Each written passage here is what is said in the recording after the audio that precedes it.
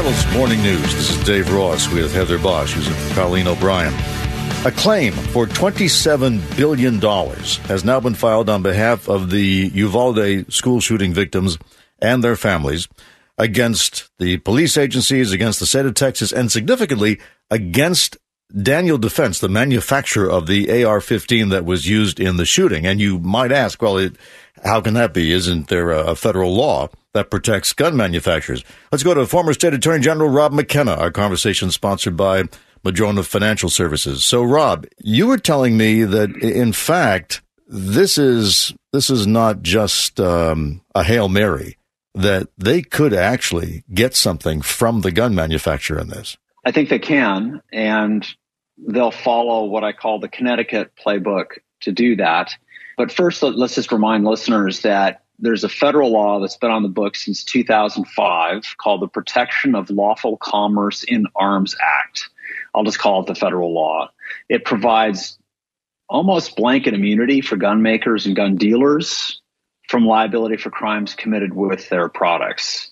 And it was passed after lawsuits by a bunch of cities that were trying to hold gun makers liable for gun violence. Now, it does provide blanket immunity, but it does also contain some exceptions where immunity wouldn't apply. And one of those exceptions is an exception for knowingly violating laws relating to the marketing of the gun used in the shooting.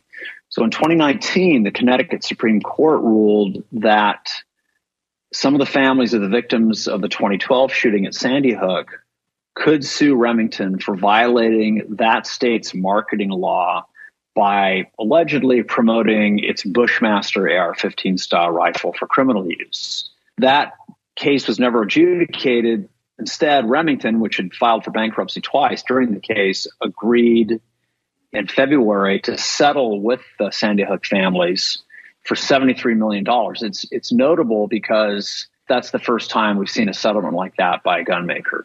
So I assume that the plaintiff's attorneys representing the Uvalde families are going to follow that playbook, and we'll try to find a way to show that Daniel Defense, in the Uvalde case, negligently marketed their gun or violated a statute.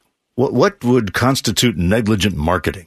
It would be marketing that a fact finder decides, and that could be a jury, decides, was really encouraging the acquisition of the AR-15 rifle or AR-15 style rifle for criminal use.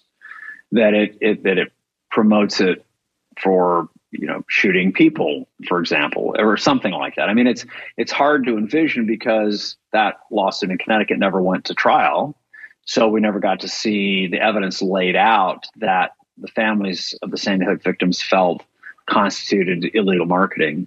And of course, we don't have any evidence in front of us yet from Texas because the plaintiff's lawyers there have not filed the complaint. They've filed a notice of claim. So we haven't seen them show their hand yet.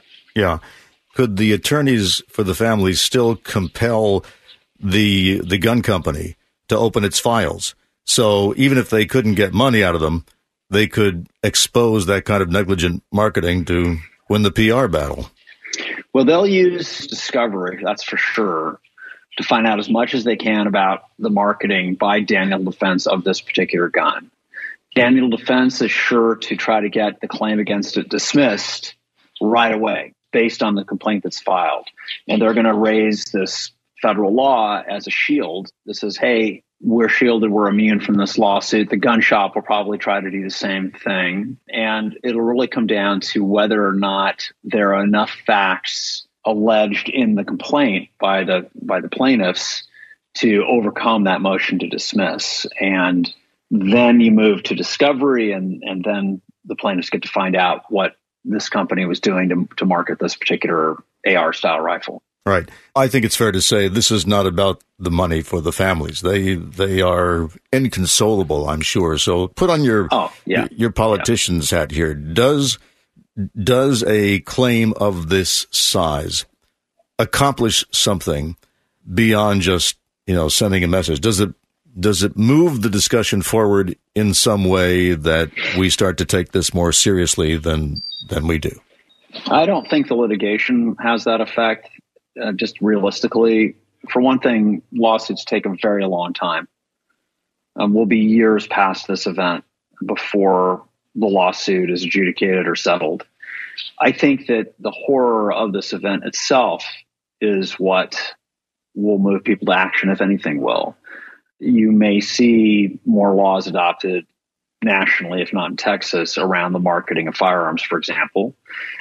Conceivably, you could see an amendment to the federal law that shields gun makers to provide more exceptions to the immunity. We can see what happens federally. But I think whatever happens at a policy level is going to happen because of the events, not because of the lawsuit. Former State Attorney General Rob McKenna. Rob, thank you. Thanks, Dave.